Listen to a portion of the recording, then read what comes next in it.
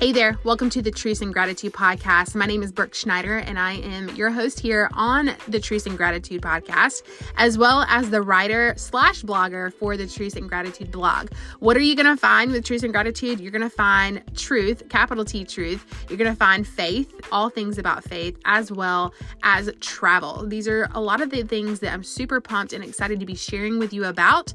You can check out on the blog all the adventure guides that have been written in regards to all the travel and adventures that we've been on, as well as here on the podcast. But also, you're going to be hearing a lot about capital T truth, not my truth, not your truth, but the controversial topic of the truth, capital T, right? As well as things in regards to our faith. And so I'm so excited for you to be here today. Let's dive in. Hey guys, welcome back to the Truth and Gratitude podcast. This is Brooke, and we are on our next segment here as we're covering the Live Your Truth and Other Lies book by Alisa Childers. So if you have been following along, you know that we have been dissecting basically things that culture tells us and really focusing on the importance of the words that we use and the meanings that they have, and really taking a magnifying lens to the things that culture says to us and pretty much dissecting it.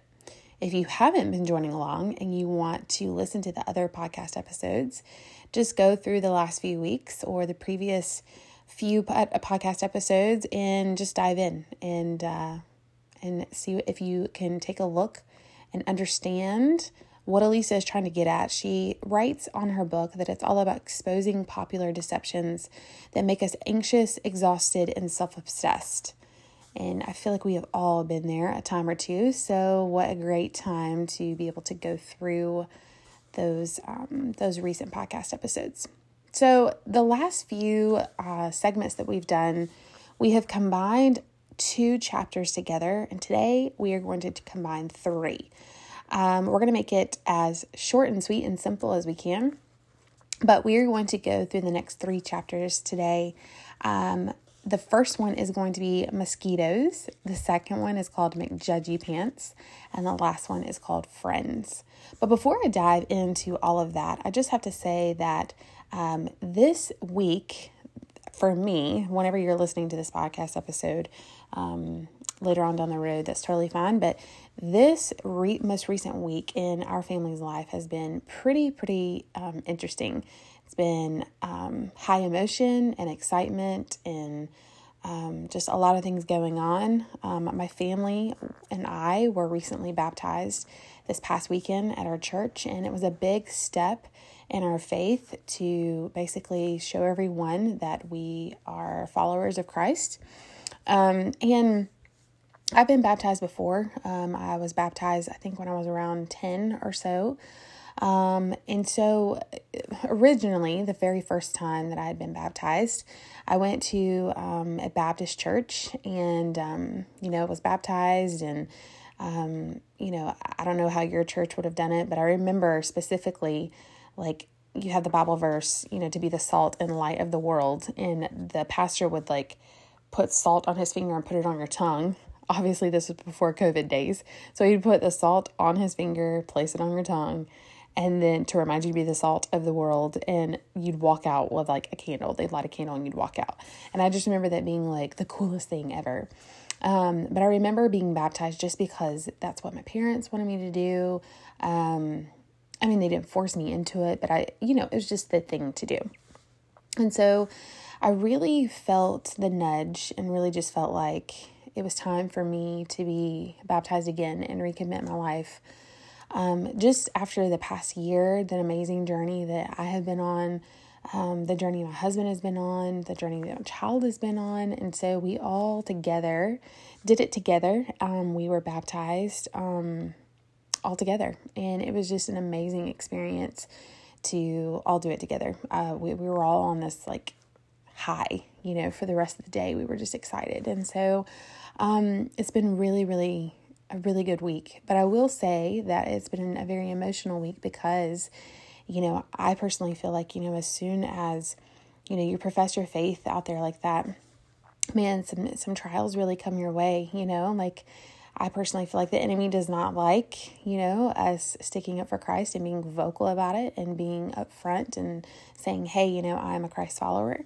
And so our family has really dealt with some situations, more specifically my husband, just having some dear friends in the hospital and, really having to put prayer into practice. And he has had such an amazing experience just diving into prayer, being there for his friend and his friend's family and really seeing God move. I mean, it's been very, very interesting and very fun, I would say, to watch. As dire as the situation is and as serious it is with his friend, I will say that it's been amazing to watch. We've had an army, literally an army of people who are invested, praying for his friend, checking in, getting updates, and just continuously being in prayer for him and his family. And I will say that, I wasn't as serious about prayer for so long. Like I wouldn't even tell people like, oh, I'm praying for you, because I knew that I wouldn't do it. As horrible as that sounds, I'm just being open and honest. I wouldn't do it. I really didn't know the power of prayer, and it has taken me seeing this hands-on experience. I mean, I'm not even there experiencing it all. I mean, my husband is more so, but just hearing the things that he's seen, and watching how we have been lifting his friend up in prayer, and then seeing these massive improvements, just this amazing going literally from like life-threatening situation to like thriving and on the road to recovery. I mean, it has been a beautiful process for just a small amount of time. And so I just have to share that, it's like immediately as we were all baptized, like we were immediately having to put our faith, into practice immediately, and our trust. And that leads us straight into today's chapter, which the first one we're going to do is called mosquitoes. And what the perfect time of year to talk about mosquitoes. It's getting really hot outside. It's getting closer to the summer, and those horrible, horrific things that I truly believe that are created from the pits of hell, mosquitoes, are already coming out. I already have one nice gnarly bite on the back of my leg, and it's just, I hate mosquitoes.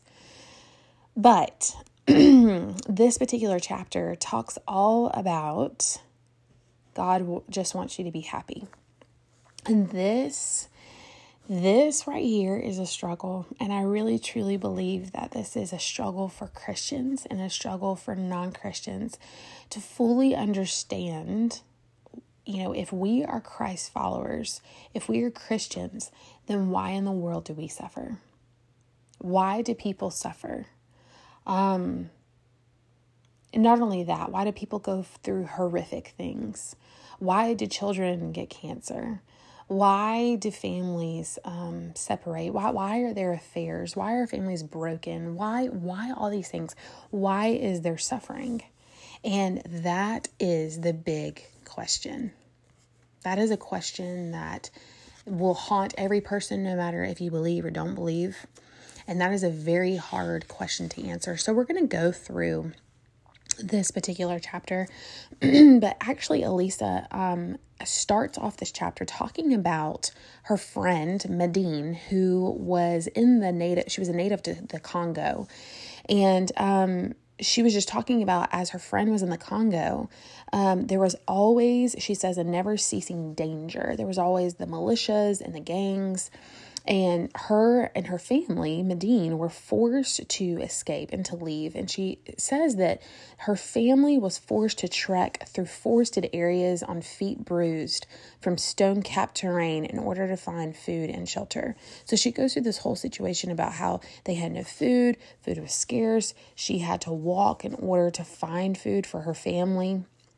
All in, she was saying that the water, a lot of things that they came across were very dirty and contaminated.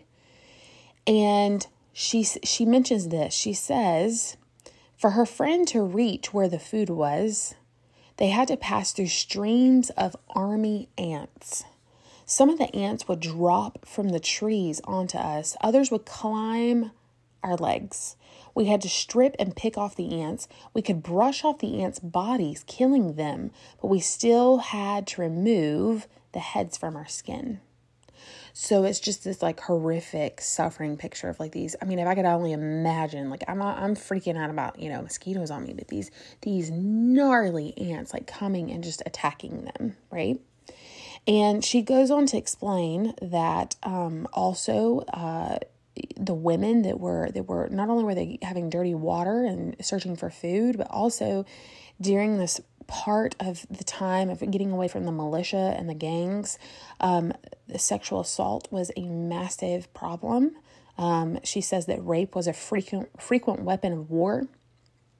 And also during this time, they faced malaria. So the mosquitoes, she says, outnumbered the people. She said about 1,000,000,000 to 1.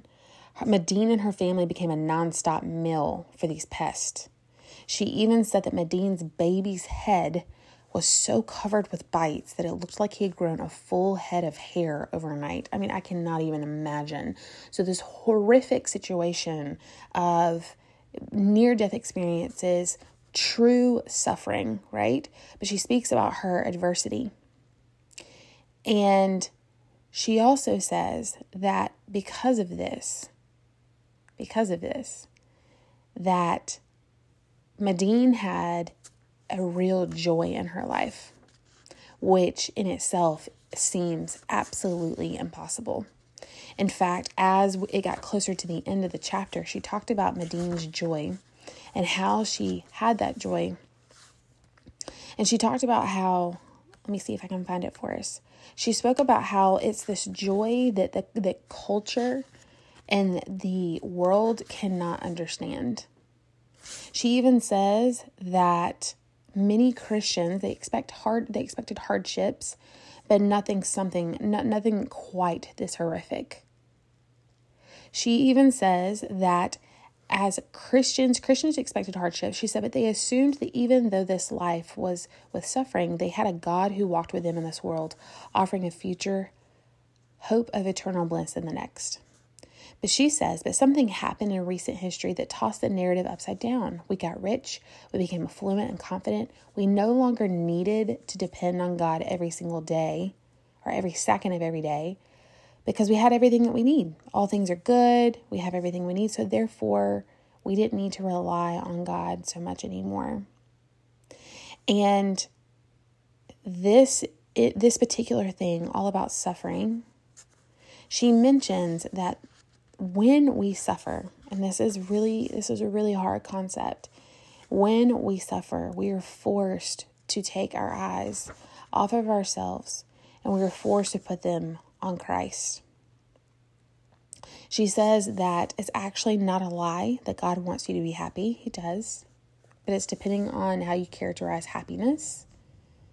Culture tells us that happiness means controlling our circumstances in a way that allows us to have those good feelings as often as possible. And if we don't experience those good feelings, we should change our circumstances. But Christ in the Bible defines happiness in a completely different way. It's more so having that joy. It's a God-focused joy. It's not a self-centered mood enhancement. In fact, biblical happiness doesn't come from having stuff, feeling good about our circumstances, or even finding romantic fulfillment.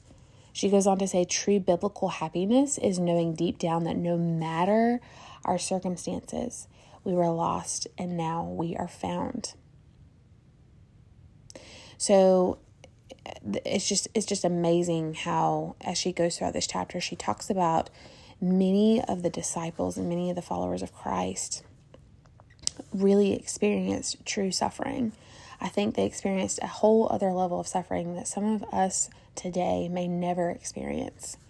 I think for me, when I think about suffering, when I think about, being a Christian and being vocal about it, there's a possibility that, people may roll their eyes at me, call me religious, not understand, poke fun, make fun, not talk to me, be canceled. But guys, back in the day, like the disciples, most of them were all murdered.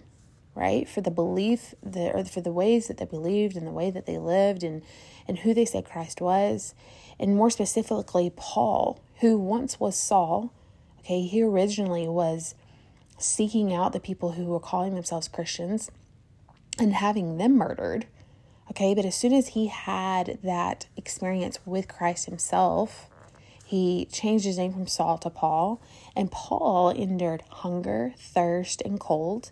He was kidnapped, beaten, whipped, imprisoned, ridiculed, shipwrecked, and stoned, all before he was finally beheaded.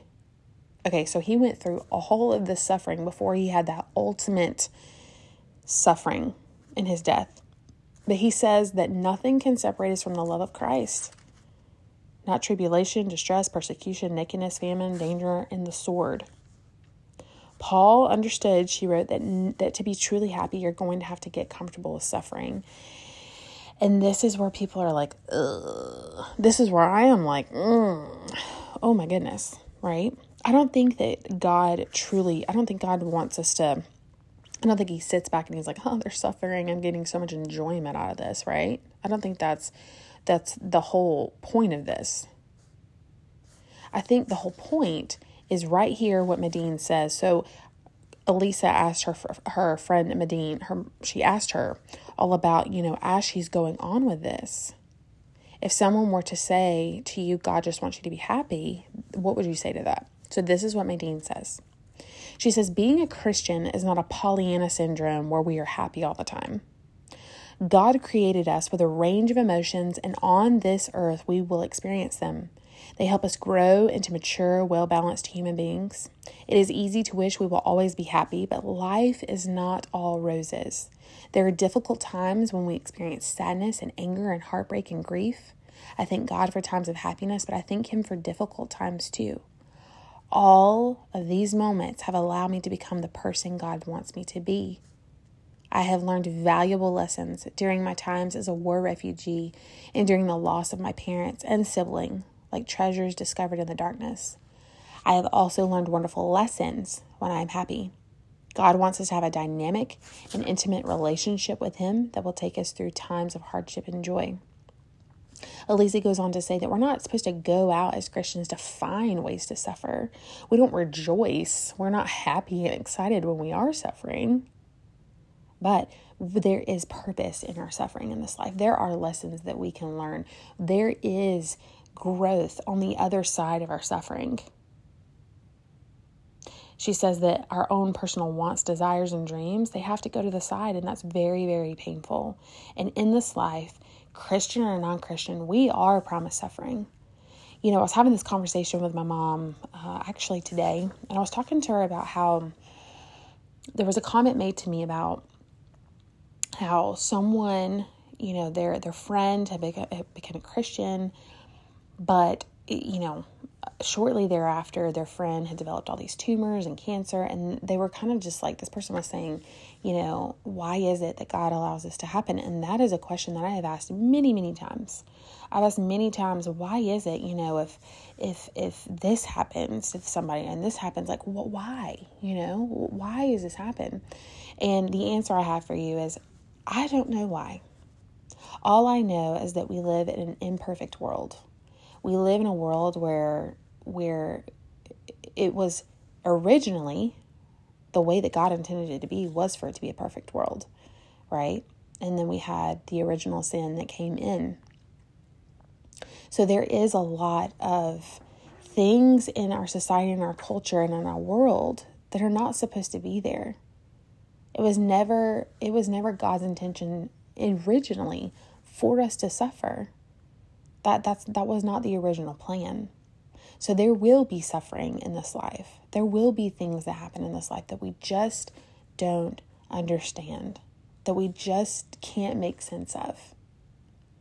But the way that my mom put it was, she said that she had heard this comment made from a pastor, and he was talking about how following Christ and being a follower of Him, it's almost like preparing for the weather. Meaning, she gave the example of, let's say it's snowing outside.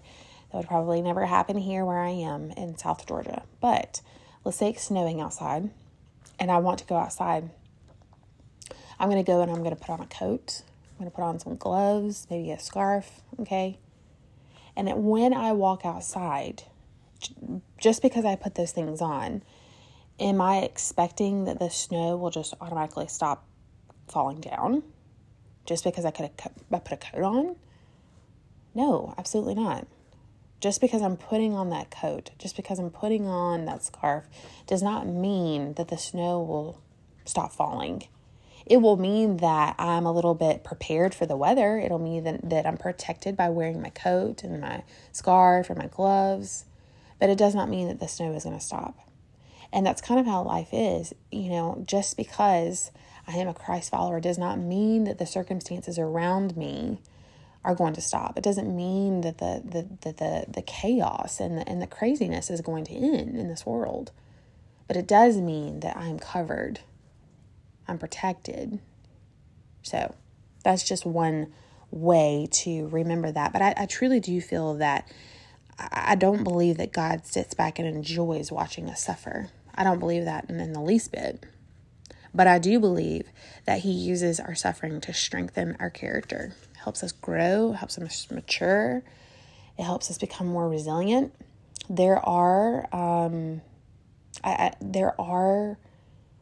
good things that can come out of our suffering, as hard as it can be.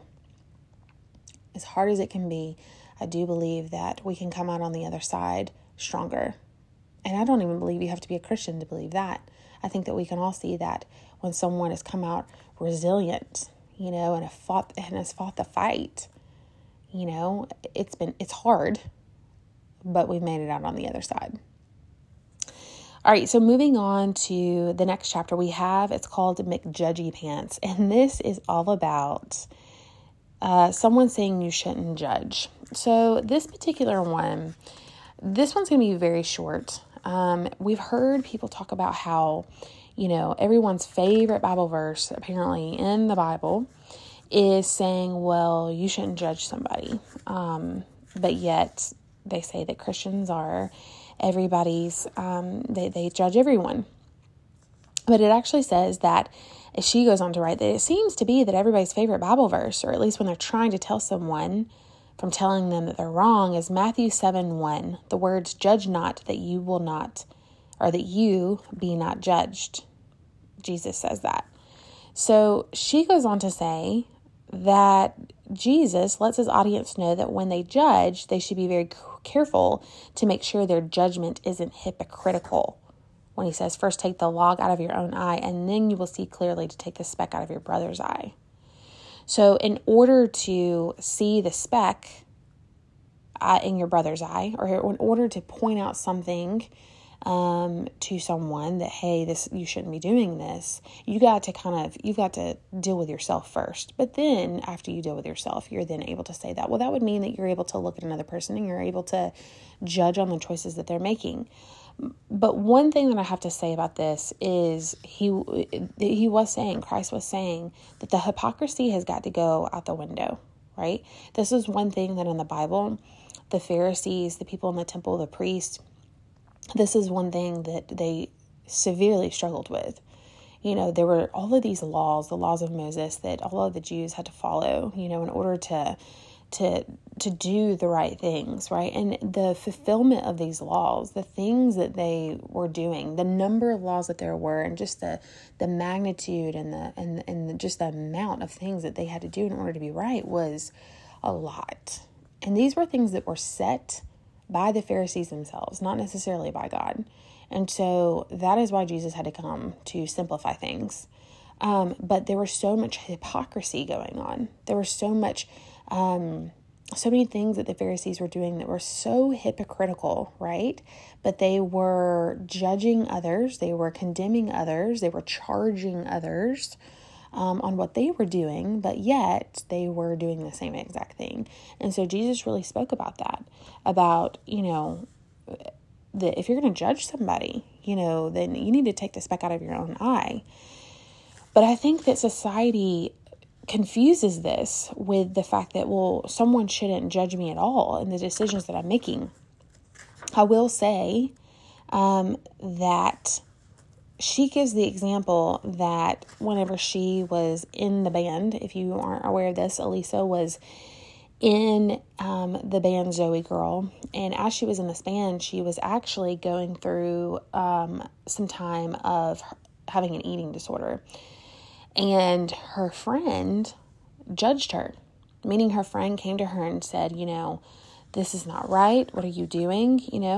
And she said that because of that, because she quote unquote judged her, she was the catalyst for helping her get healthy again. She was the catalyst, she says, for bringing her back into the light instead of the darkness.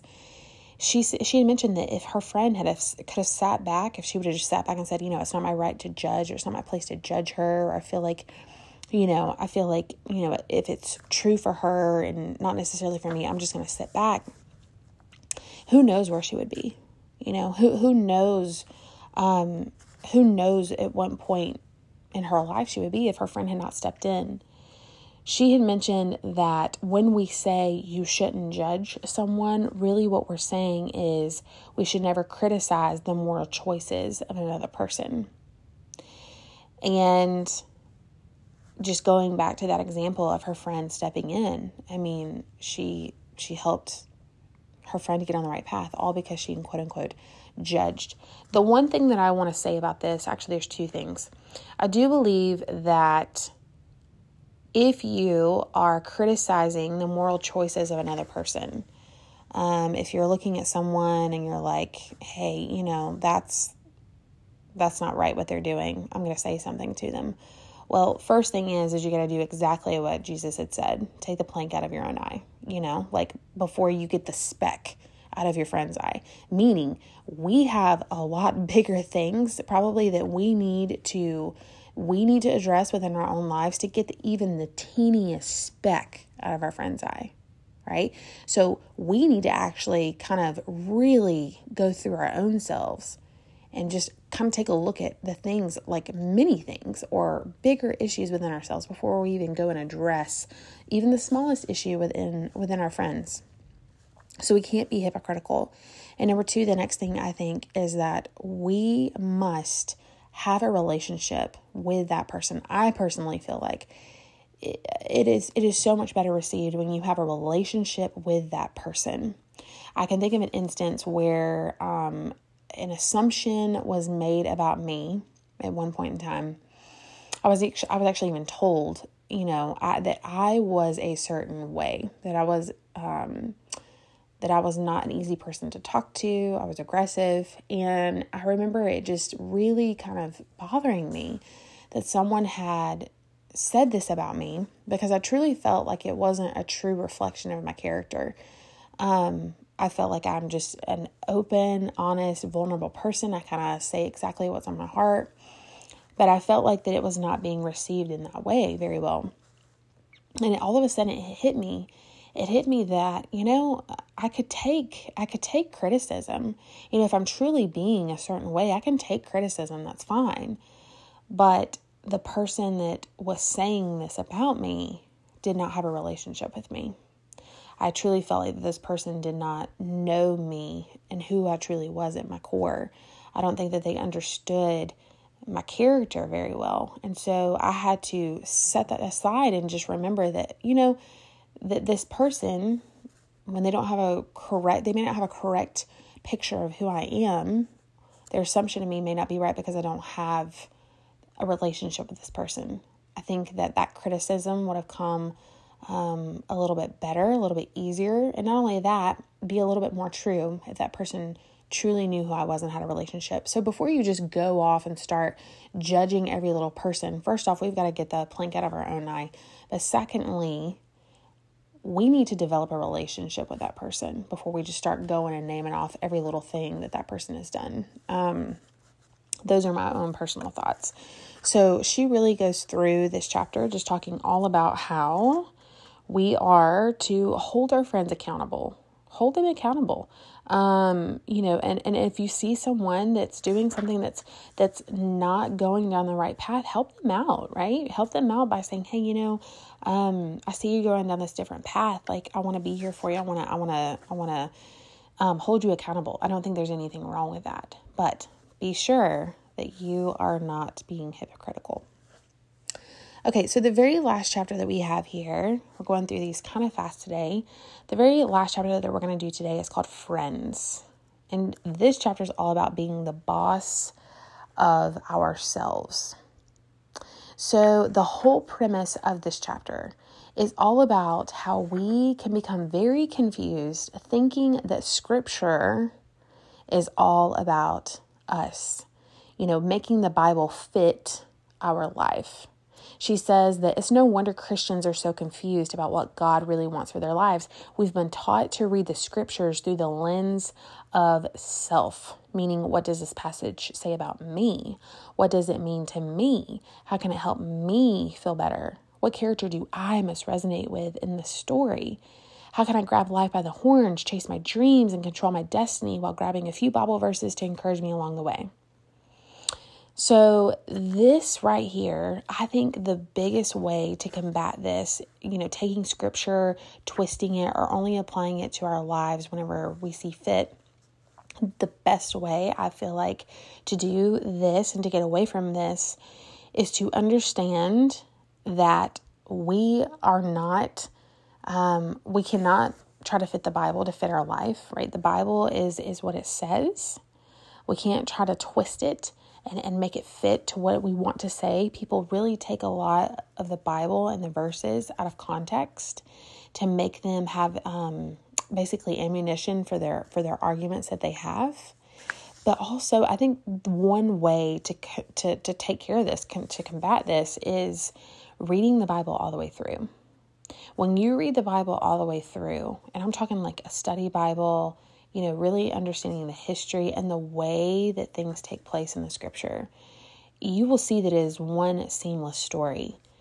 So right now I'm actually preparing to do a summer life group with the group of people from my church, and we are going to be doing a book by Angie Smith called Woven. Angie wrote Woven, but she also wrote a book series called Seamless, and she goes through and talks about how the Bible is not just a collection, a bunch of random stories just all piled together. It is actually one seamless story. It goes all together. So when you read the entire word, you're able to really spend time and digging deep into the word and not taking Bible verses just out of context and applying them to wherever you want. When you really take the time to research the time and the history and the people of what you're reading and the context, it goes so much deeper. Instead of just taking a few verses here and there and applying it to whatever you want to in your life.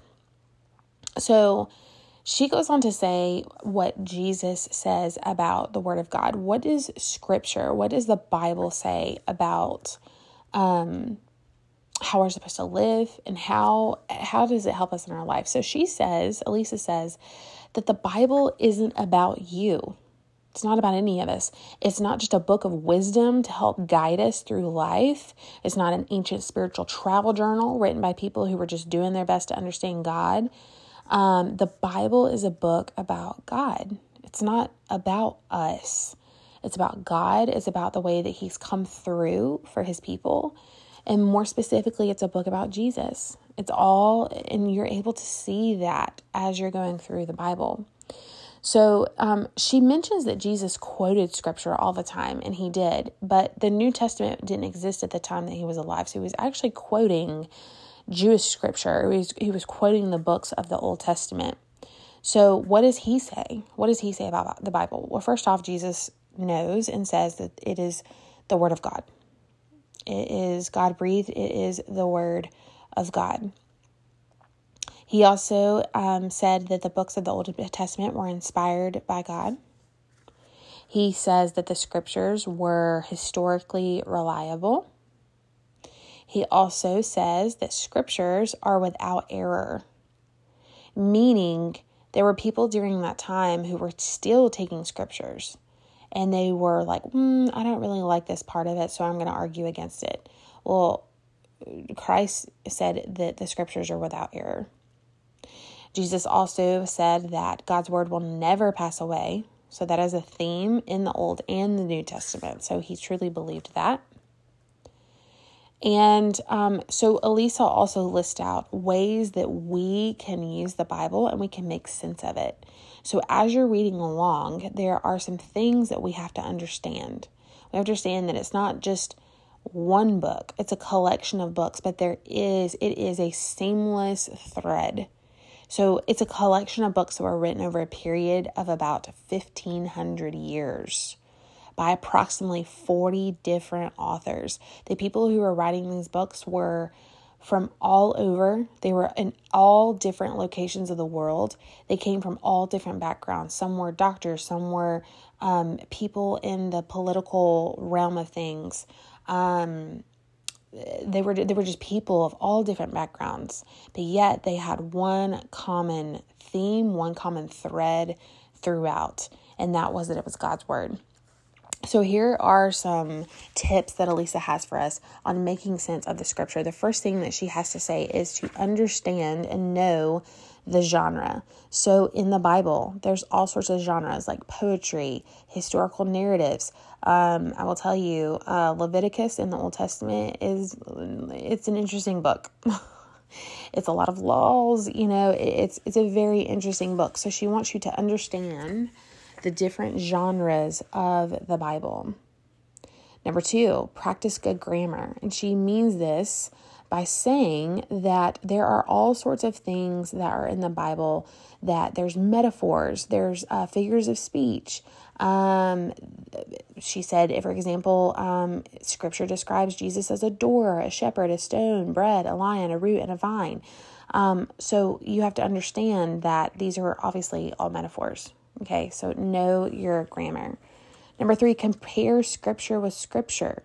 So she's saying, there are parts of the Bible that are easier to understand. Some are crystal clear and some you have to really dig deep into. And she mentions use the scripture, cross-reference. That's what a study Bible is so great for, to cross-reference back and forth to help explain one section of scripture that you may not understand. Or sometimes there are some things that we read and it references something else that happened maybe in the Old Testament or in another section of the Bible. And when you cross-reference, when you have a study Bible, you're able to see that reference. Number 4, consider the context. We've already talked about this. This is really, really important to understand, that we can't just pick out a verse and just apply it however we want. There is a historical context to it. There is an overarching view, she says. So this has a whole, they may be talking about something much deeper than what you are trying to apply it to. Number 5, apply the passage to your life. So meaning, she is saying that she says, when I was younger, I had no clue about this. I would just simply pluck an Old Testament battle out of its historical context and instantly apply it to some kind of spiritual battle I find myself in. So she's saying that, applying these stories to our lives isn't necessarily a bad thing, but we have to know the whole story before we just start applying it to our lives. So understanding the scripture, for what it's worth, is very important, instead of trying to say, well, how does this scripture help me out? It's all about me. It's all about what I want it to be about, because it's all about me. We understand that this is our culture. So reading the scripture, reading the Bible, she mentions a quote by James Montgomery, I think it's Boice, Boice. I'm not sure how to pronounce that, but he is a pastor and theologian, and this is what he says about the Bible. He says, the Bible is something more than a body of revealed truths, a collection of books verbally inspired of God. It is also the living voice of God. The living God speaks through its pages.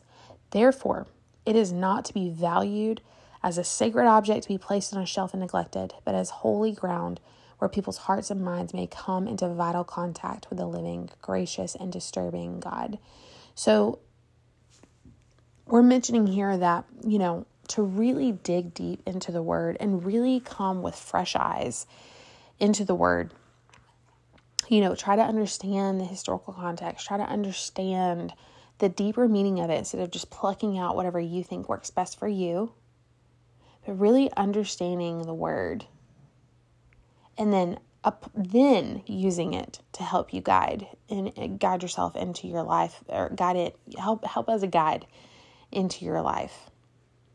I have mentioned many times here before different Bibles that I love. One in particular is the Message version. And I truly believe that it's so important to really dig deep into the Word, get out those highlighters, get out those pens. You do have some people who are like, I am not writing in my Bible, and that's fine if you don't want to do that. But I really love whenever people have dug deep into their Bibles, and their Bibles are just filled with color because they have highlighted and they've dug and they've written notes. And so I really, really encourage you, if you do not have a Bible that you are really just understanding and drawn to, then go Bible shopping. NIV is a great way to start. So that's a great version to try to get. The Message version is a great version as well. If you do not have a Bible and you are not able to get one at this time, I would recommend just using the Bible app. It's so easy to use and it's very user-friendly to use on your phone. I have it on my phone just so I have the Bible wherever I am. What's great about the Bible app also, first off, it's free, but secondly, I'm able to look up whatever verse I want, but then I'm also able to bounce back and forth between different versions, different translations of those verses. So I may really, really love the way that the Message says it, but I may want to understand it a little bit differently. I may want to see how it's said differently in a different translation. So I'm able to switch back and forth between any translation that I want. So I highly recommend using that app as well. They have many Bible reading plans, studies on that app, as well as a verse of the day. So I would highly recommend getting the Bible app on your phone. Well, guys, we only have 3 more chapters left of this book study. I hope that you have thoroughly enjoyed this book study, Live Your Truth and Other Lies by Alisa Childers. We're actually going to wrap up the last 3 chapters in our next podcast episode next week. And this is just in time for the summer. The summer is coming. So I'm so excited to share with you guys all summer ideas, summer travel ideas, anything that is summer related. I'm going to be sharing in the next few weeks with you guys. As always, guys, I hope that you have enjoyed this segment. If you have any questions, do not hesitate to reach out on all social media platforms. And as always, guys, continue to be raw, be authentic, and be you. Thanks so much for joining me with this podcast episode. I hope you'll be back for our next episode that we will have in the series. Until then, if you need any other Truth and Gratitude content, you can check out Truth and Gratitude on the Instagram page, or check out truthandgratitude.com, where you can find all things that are faith, travel, and truth. As always, guys, continue to be raw, be authentic, and be you.